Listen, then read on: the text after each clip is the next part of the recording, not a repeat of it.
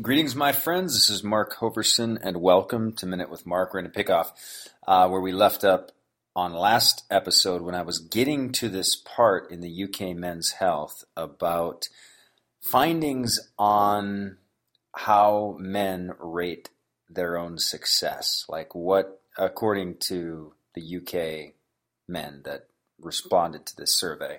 I think it's going to be some interesting findings. And I'm going to share just a little bit of a marketing insight that we did, and then a little parenting thing, and then just a little couple maybe wisdom tricks. But anyway, let me start with marketing real quick. So this is more applied to digital marketers, entrepreneurs in the online space, and really, I think if anybody who has a business right now, there's physical real estate and then there's digital real estate, and if a business currently, with the rare exceptions, super rare exceptions of like super boutique kind of things, almost everybody should pretty much by now have a buyer's list that they can email and follow up with. So if you have a business, whether it's a restaurant, chiropractor, office, whatever, and not working on the content marketing game, which is little snippets of value to your base to keep you at the front of their mind, to keep your services in front of them, to keep your value in front of them. So this should apply to pretty much all the listeners. But a little fun fact we do, scientific marketing, is we look at stats every month or so, and I look for things that are the non-obvious needle movers. Like what's something that's non-obvious? What's something we haven't tried? What's something we haven't thought of? And this is an interesting little thing. So when we mail our list, we blast it out and we get X amount of opens. And then we'll mail the next day and we get X amount of opens. Now, there's a feature where you can mail your unopens. And so we tested mailing unopened. So we mail the original list at 8 a.m. Eastern. And then I told Jaden, I said, hey, mail the identical email 8 hours later. Mail it or whatever. Mail it at 5 o'clock Eastern. Only to the unopened. So the people who click, the system reads that they clicked, and if they didn't click, they get a second email. So in reality, there's a very good chance that thousands of people come home and see two of the same emails from me. So I don't like doing that too often. But I wanted to try it. So we tried it a couple times over the last month, and what we found out, to my kind of surprise, and this is very valuable to a digital marketer, is we found out that we're 80% more opens of our emails if we mail the identical email to people that didn't click the first time. We mail them 8 hours later, we get 80% more opens. That means if 1,000 people open the first email, 8 hours goes by, their inbox fills up, the day in the cycle, whatever, then they come home from work or whatever. If we mail them again, we get 800 new opens. So I told Jaden from a systematic thing that now systematically we're sending every email twice. So now here's the deal. You could say, okay, well, that's an obvious thing. Email it. Well, what I wanted to look at was how many people complained and how many people unsubscribed from this practice. Because if you come and it's like 2 emails, same exact subject line, everything's identical, is that too much? And then what we found with our list is the complaints were like 0.01. Like it was totally nominal, like almost no complaints across the board. And then only a couple unsubscribes max. So I realized the negative hit from the super mail didn't have a negative effect. It just had almost doubling our exposures of our message. So anyway, for now, we're going to put that in absolute protocol. But then what the guard is we're going to watch that stats over the next month and see if complaints take a rise, if spam complaints rise. And we're just going to kind of monitor it to make sure it's a sustainable practice. I've done it a lot in the past. It's highly recommended email practice. So anyway, food for thought on that. For many of you who don't do email stuff, that couldn't have been more boring probably. Let me share a quick thing before we go to personal happiness. This is a little parenting thing. Is one of my kids, they're all in karate. Okay, so they're in karate, and when you're good in karate, you get a little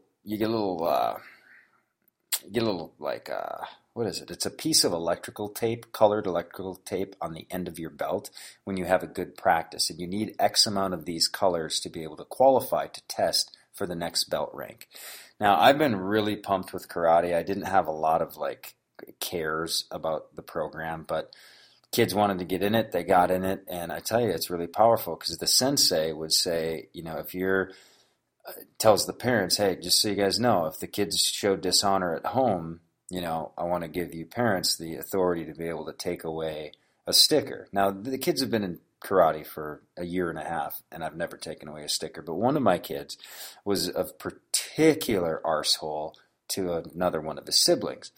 And so I actually took a sticker off, which was required for him to test for the next rank advancement in his belt, which he's on the kids are committed to being black belts. We had a big talk, and we have family sessions, and we had the big sessions, and I was like, all right, well, we're game to, they've toyed around with karate for a while. And I said, all right, if you guys want to commit to black belt, then commit to black belt and decide if you're going to commit to it as a minimum goal. So, I wanted to sell them on that vision a little bit, and they all unanimously were like, let's do it. Let's do this black belt. And it's a multiple year, deal. It's thousands and thousands of dollars in equipment and fees and testing and all these things.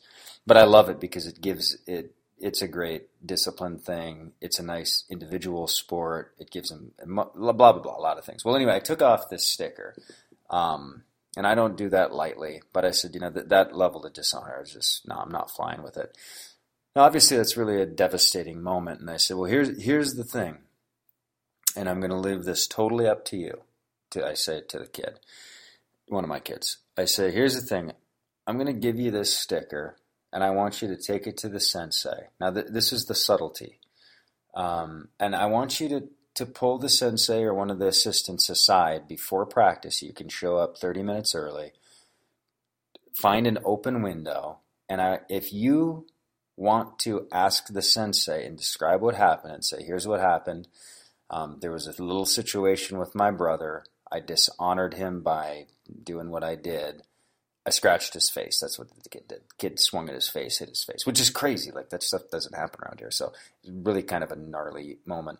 But anyway, I said, if you want to explain the situation, scratch my brother's face.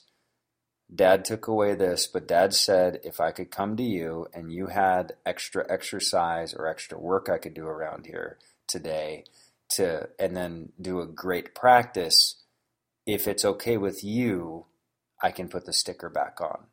So Shannon, I didn't go because I had shit to do, but I said, and mommy can be next to you to kind of be a safety net. Now, this is a terrifying thing. You're going to the sensei of like a big karate gym, and this is a young boy. This is not Isaac, by the way. It's one of my younger guys. Well, anyway, to address an adult and explain the situation. And I said, if you have the courage to do that and have that conversation and speak like a man to the sensei and accept whatever he says, you got to accept it. If he says no, once it's off, it's off. And that's the rule. I said, and you've got to be brave enough to confront it and then humble enough to accept it. And if he says you can do this and put it back on, then I'm fine with that. But if you're too nervous to approach him, you're too scared, you're not confident, then, we're going to leave the thing off, which really affected a lot of things because he'd have to re-earn that sticker, and then there's a month gap before he could test for his next belt. It'd be annoying logistically for us. But the lesson is, here's the lesson. I didn't want to just, here, you're punished. You see, parents, punishing is not the vision of discipline. Discipline, the root word is disciple. The concept is learning. The concept is mastery. The concept is discipline. In college, you study disciplines, and when you've gone through different sorts of disciplines, it means that you understand and you've been taught in that frame of thinking and in that frame of study. So I don't punish our kids. That's not how we roll. We discipline our kids. And we give them lots of options. And, sometimes I'll ask them, like, what would you do if you were me right now? So I'll ask an 8-year-old kid, Okay, you're wanting to raise let's switch roles, okay? You're 38, you're raising these kids. I summarize the situation. Now it's you. You have to deal with something. Do you do nothing whatsoever? That's an option, to do absolutely nothing? Do you think action should be taken? Discipline for me is not, it's a ton of work. It's probably the wisest. It requires the most wisdom of anything I do. Business, life, wedding, marriage, all that stuff. Raising the kids is what I yearn and require the most wisdom to sensitively approach. Well, anyway, he was game, and he went to the sensei, and he was kind of blubbering and kind of crying and kind of like, well, he's a kid. But raising confident kids isn't doing shit for them. That's not the answer. Like, I could have took the sticker off and shamed him and said, look at it, now you're ruining blah, blah, blah, and gave him a shame moment. But I gave him a chance to redeem himself. And with the kids, just our philosophical base is like redemption has to be on the table on no matter what they did. I don't care what they did. I don't care if he killed his older brother. There would be a redeeming path that we would offer him. I don't care. There's always a redemptive path. So there was the redemptive path, was to talk to the sensei. Well, anyway, he kind of blubbered, he was scared and nervous and trembly a little bit, but he did it. Sensei said 50 perfect push-ups, which he did, and then a perfect practice. He got his belt. He got his thing back. He came back a champion to the house. He came back, told me the story. He's buzzing. He's high-fiving. I'm proud of him. And, we have a quick little family gathering. This is like a 1-minute thing. I said, everybody, I want you to pay attention. This kid showed courage today. He could have very easily said, no, forget it. He could have been too nervous to approach the sensei, but he had the courage to approach him. He had the courage to take responsibility for his action because he wants that black belt and he wants the fast track to it. And I said, what he just did is an example of manhood. And I said, I'm proud of you. All of us are going to make mistakes. We're going to mess up. We're going to, and real legitimate mess ups, not like, oh, that was stupid. No, like genuine stupid things that are bad. And I said, you did the right thing. So what happened was from the error, from the bad came dignity more than was before the bad. Okay. So the forgiveness, the redemptive path, the muscle that was built, actually he emerged from that day better than if he had not scratched his brother's face. That's the power of a redemptive path for the kids. And chew on that, what have you. So that, one other thing, then we'll get to this personal happiness thing, is, so that sparked conversations about, the kids were just talking, Isaac's trying out for this team, and there's 50 kids trying out for 10 spots, and it's basketball, and, it's intense, and these kids are good and tall, they practice. I mean, Isaac's got his work cut out for him. And I said, he was talking about cuts, and I said, when I was a coach in my previous life, I said I had an 8th grade cut, and I said, I think I had like 25 kids for 10 spots. And I said, you know what I did? And this is just a little Solomon secrets. I'm always thinking, like, what would Solomon do? I ask myself, how would Solomon address this situation? So I have all these kids, and when you're 7th and 8th grade, you're 100% ego that you should be on the team. The world should revolve around you. You should not only make the team, but probably start on the team and probably be the point guard. And, that's just the mindset of a kid. So with the 8th graders, what I did was I gave them a little sheet of paper, and I said, here's the thing. This isn't a vote by any means, and it's not a popularity contest by any means. And I'm going to ask for your integrity to not share. Now, I know you're going to share, but I'm going to ask you not to. And I don't even want you to feel guilty if you do. But just on principle, I don't want you to share.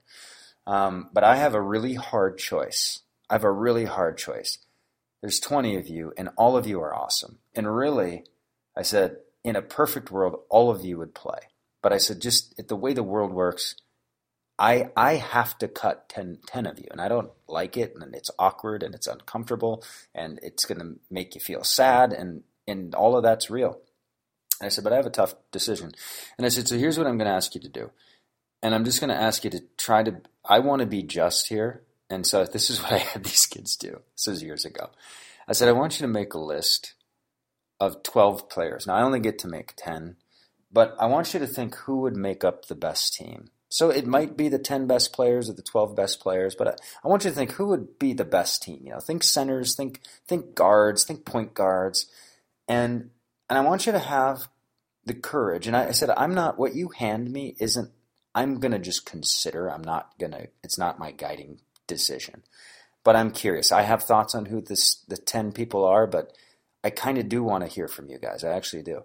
And I said, if you just write down who you think the top 10 are and then add 2 more on there. And I kid you guys not. Everyone came back with the same 10. One kid thought he should be on the 10, but there was 9 kids that didn't put their name on the top 10.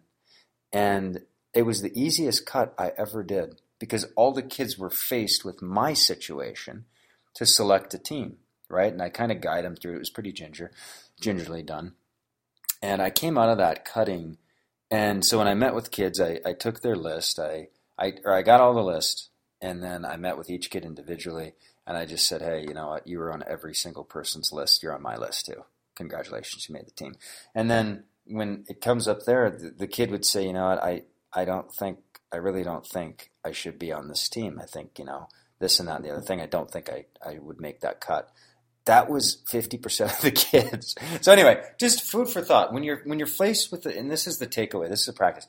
When you're faced with a hard conversation, the worst thing you can do is move in a direction that's not real, which means acting like it's not hard. So there's a leadership principle in candor that if you're firing somebody or whatever, it's like, you know what? I'm terrible at this. I'm a coward when it comes to this. This is awkward for me. Just if it's true, if that's how you are, if you're not like that, maybe you're psychopathic. Well, anyway, or at least have no capacity for empathy. But anyway, when you can do that, you can share and you can accomplish things with less friction. That's for me as a leader, what I'm looking for is less friction to the future. Less friction, more action, more glory into the future. So food for thought, when you're faced with that kind of stuff and you have decisions, the more you can enroll people into the complexity of the decision, that if it affects them negatively or something, let them know, right? And just say, here's, like, if you have to let someone go, just say, here's my situation. Like, here's where revenue's at. We've been able to automate this part, or we've been able to find this, or this person's come in and actually has the capacity to do 4 people's job. And really, you've been amazing. It's just, and I love you, and I want you to win bigger somewhere else. Blah, blah, blah. Like, you get the point. All right, let's get to something else. Maybe there's value here. All right, so this was interesting. This was UK Men's Health, and then we'll get out of here. UK Men's Health, and the issue, I should source the issue, but it's not near me, so we'll live. Here's how men rate success. Here's how they measure success. 6% of men said is their measure of success. 6% say it's cash in the bank. How much cash they have in the bank. That was 6%. 20% said they find their success by comparing their earnings with their friends. Okay? So they say, hey, these are my friends. I earn more.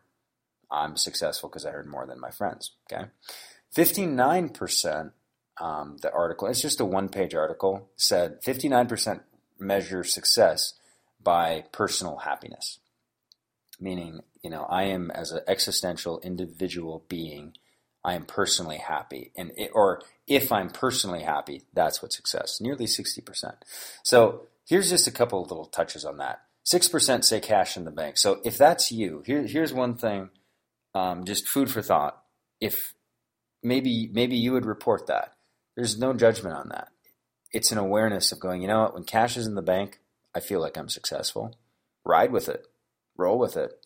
So I wouldn't go to that person and say, oh, you're pathetic, blah, blah, blah. I just say, you know what, for you, cash in the bank is nutrition. If that makes you successful, that makes you feel successful, get some cash in the bank and see if that actually does give you the success feeling you want. So there's value there. 20% by comparing their earnings with friends. Now, I will say that, you can a lot of people would say, oh, you shouldn't compare itis and this and that. If comparison helps and motivates in a non-covetous, destructive of the competition, and it's actually healthy, motivating, by all means, compare with your friends. There's friends around you. So there's the gospel apparently of, happiness is currently like, don't compare yourself with others. Well, if you have a friend and you know that friend simply works harder than you or whatever, or this and that other thing, and they're killing it and you're not killing it, don't try to shut the feeling that they're killing it and you could do better. Let that, like for me, I'm not going to preach to you right now. I'm going to tell you what I've done. I've seen some of my friends who are absolutely killing it in certain ways, and they might be killing it in ways I wouldn't kill it anyway, so I don't even care. But sometimes I'll look at someone and I'll say, you know what? No, they're making way too much money compared to what I'm making. I'm going to up my game, and I'm going to make more than them. And it's not this greed spine. The energy of it is like, you know what? That's a nice benchmark for me. I know I can do better than that. I know I can, so I'm going to do it. And it's benign. It's motivating. So if 20%, if you compare it, so I look at it more from a positive aspect. If there's people you can compare it to and say, you know what, they're not much better than me. And the highest earners and the fastest quantum leapers that I've seen in business will look at somebody and say, so-and-so is doing 1.5 million a month. And instead of having starry eyes and, celebrity melting and, zombie eyes at them, wondering with stars in their eyes how it's possible for that person to be such a magnificent human being. Hero worship, basically. Instead of having hero worship, they go, so-and-so does 1.5 million a month. I don't even think their shit's that good. Like, I can do this. And I coach people, and the best people that burst on the scene in like quantum scale are people that, and it's not negative. It's not like that person sucks, I'm better than them, blah, blah, blah. It's like, if they can do it, I can do it. And that's how I've felt almost at every transition. I'm like, if that person can do that, achieve that, get that, it's on the table for me. And so food for thought on that. Now here's with personal happiness. Let's get to this one. 59% of people say personal happiness, and that is such a generic term.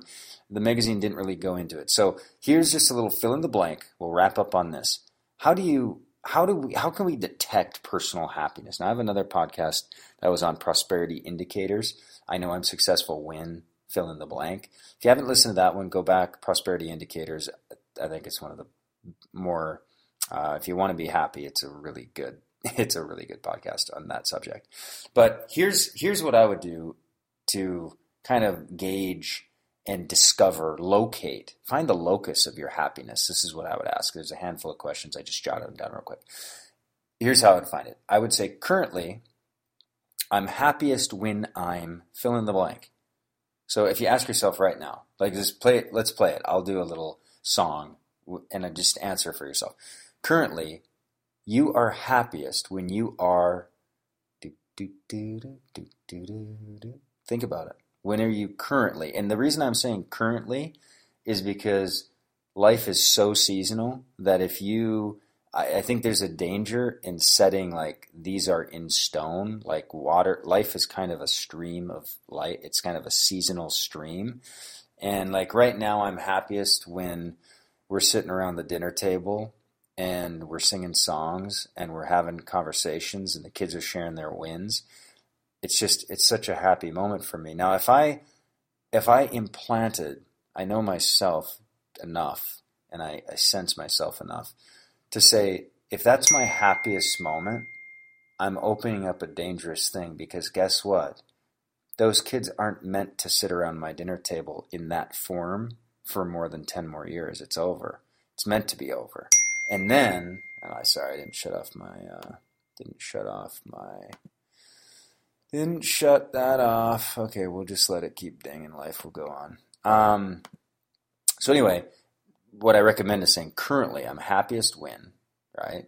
I'm happiest when we're around the table, because the danger of saying like I'm happiest when the kids are around the dinner table. Well, what happens when they start going to college? And then the next one goes to college. And the next one starts his business, moves across the country. And the next one gets married and moves to Arkansas or whoever knows, or Europe or something. What happens when my belief that I've taught myself is I'm happiest when the kids are around the dinner table. What, then I get to be happy just at Thanksgiving when everyone flies home? No. So I just say currently, because I think in the future, I'd like to say currently I'm happiest when I'm traveling around seeing the success in the families and the grandchildren that I have. That's when I'm happiest. You know what I'm saying? So anyway, all of this is very seasonal and very flux. It's in flux and it's in a stream. So I would say currently I'm happiest when, and go ahead and say, because right now, again, a lot of my listeners are young 20s. Currently, you might be happiest when you're with your bros.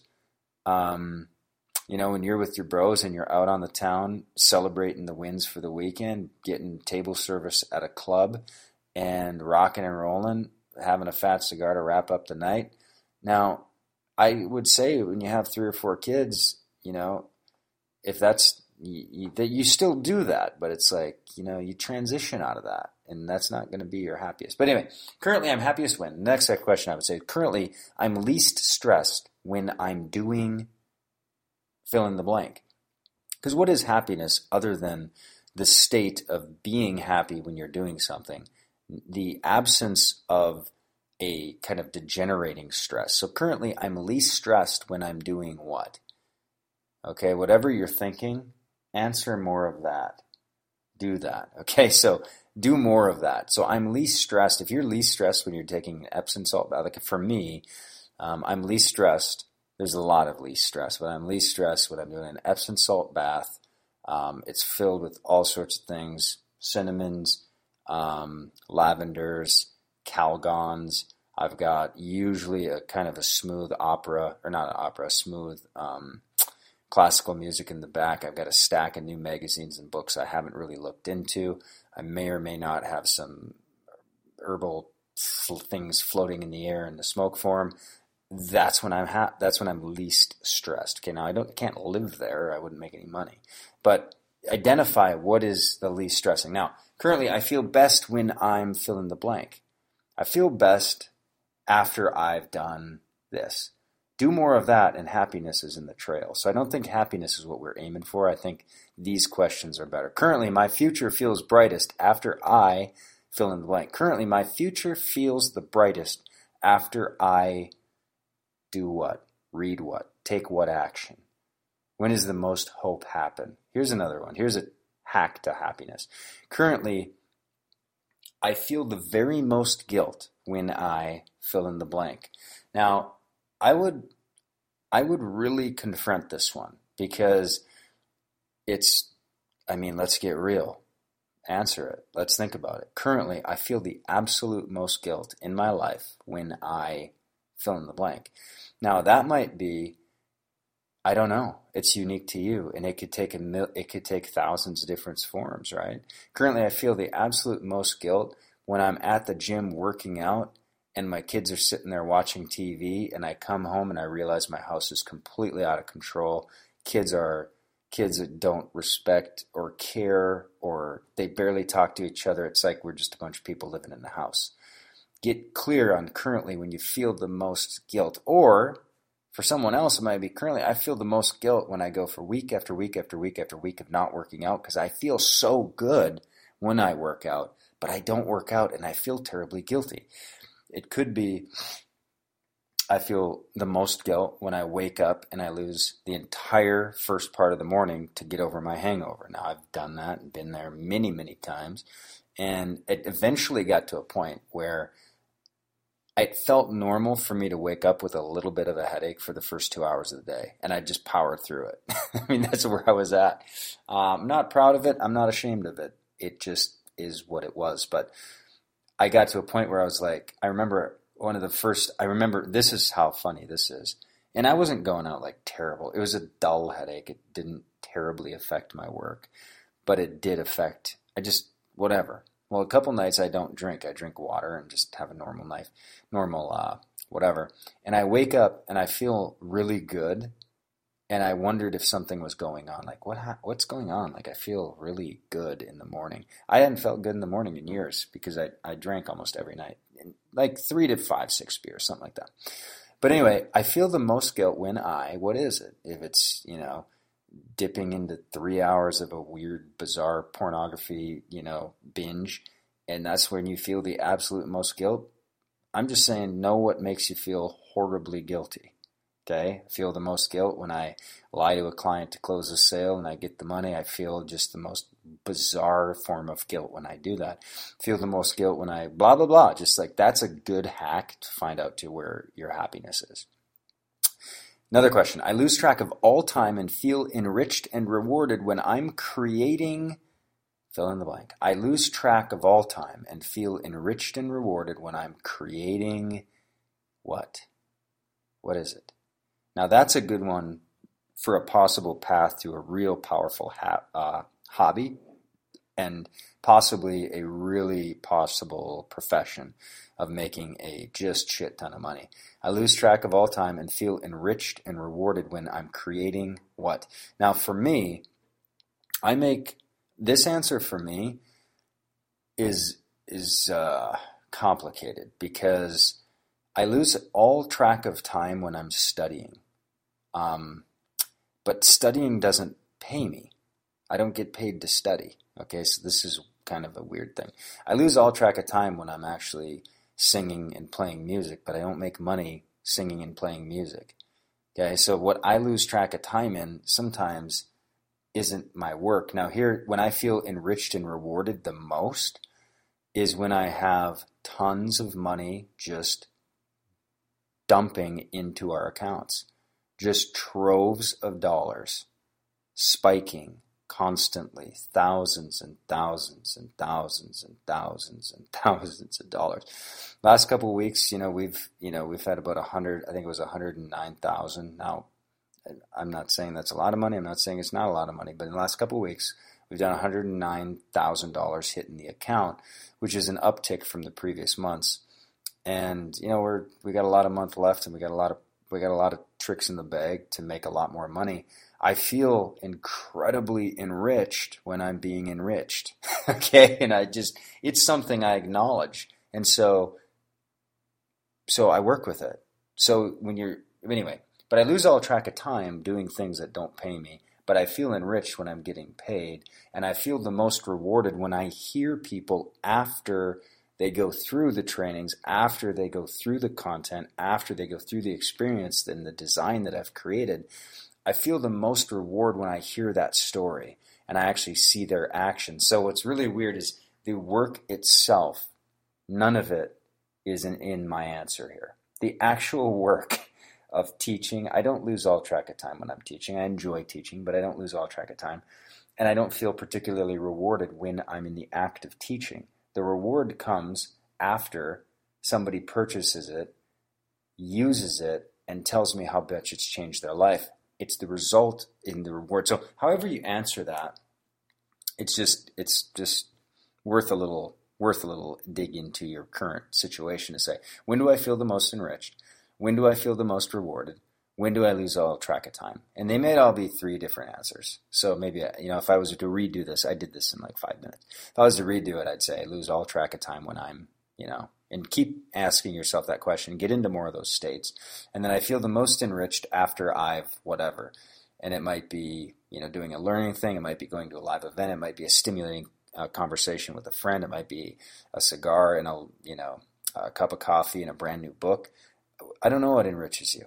But ask yourself, because the more you can locate that, the less of a default person we become, and then we fall into other people.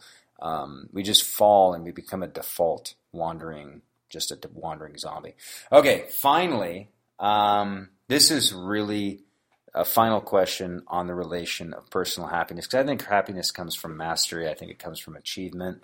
I think it comes from a lot of things, integrity. I think it comes from a lot of places, but I think creative accomplishments on the ass end of them, on the back end of a creative accomplishment that you can look at and say, wow, that was created and there it is and there it exists. And then you want to layer extra awesome on it. People acknowledge it and say, that was awesome. That for me, that's my awesome moment. But the actual work of creating it is arduous to me. It's just lots of time. Anyway, this one is one of the best super achievement questions I've ever come up with. And I ask these to myself. Currently, after I pull off X, meaning after I pull off this, and it might be after I pull off this promotion, after I launch this company, after I dial in that offer, after I create that song or that album or that movie, after I pull off, and this should be something juicy. This should be something in the space of the dream code. After I pull that off, I'm a little uncertain if I'll ever be able to outdo myself again. Now, let me frame up this. I've used this for my whole career as an information marketer, meaning after I pulled off Info Blueprint, I was uncertain that I would ever be able to create a piece of content that ever rivaled that course. It was 14 hours. I made $1 million in a week. Didn't get to keep that, but I mean, we did I think it was 1.1 million in 7 days, 300,000 in the first hour. And I remember when I was creating this course saying, this is all I got. I am giving every freaking thing I got, every little trick on how to save time, every trick on how to pull off a webinar, every trick on how to host a live event, every trick on how to promote, every trick on how to tap into human capital, every trick on how to save money. It was an 8-figure blueprint, and it took like fire, and it's still being consumed every minute of every day. And I thought when I'm doing it, I will never, after this, I told one of my partners, I said, I might retire after this because I will have nothing left to say, really. This is all I got.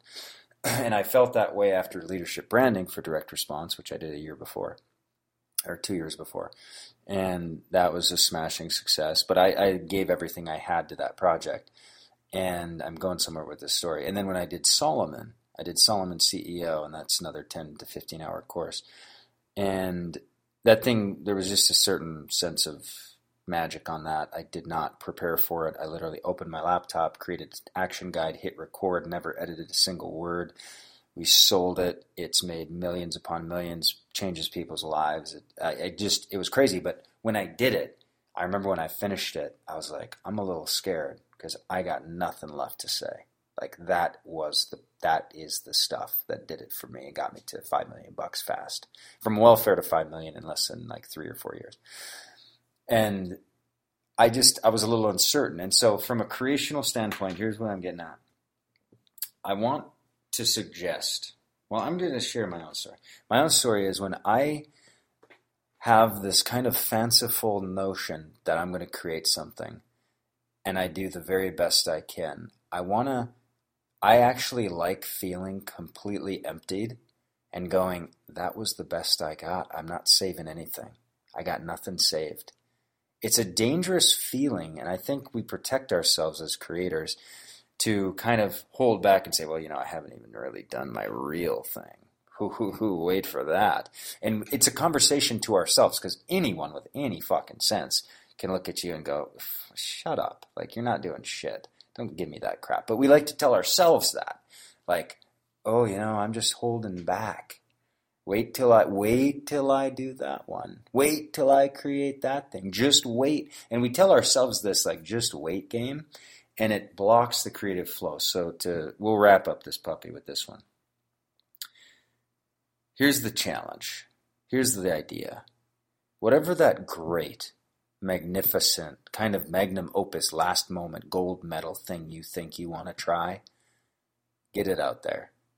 Because as soon as you do it, what I've experienced is now you're empty, but it's empty and it's not lonely and dark. It's empty, and what happens is a brand new world fills that gap.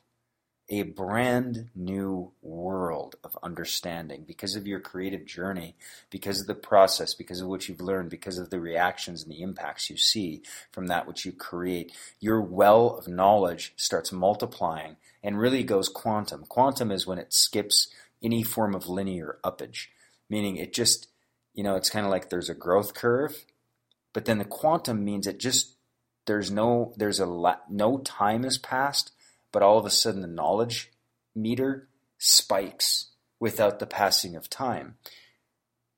Who I've seen go quantum and how I've been able to go quantum many times in my life is this bizarre thing where I leave it out and I'm like, I think I'm out of ideas. I don't think I have anything left to share. I think that was my greatest go. The more you can put that on the court, and if you're an athlete, that's when you leave every freaking thing on the court. There's nothing left. There's no energy left. It's all on the court. Those teams are champions. All right, Mark Hoverson, Minute with Mark. Hopefully you got some value from this. Muchas gracias.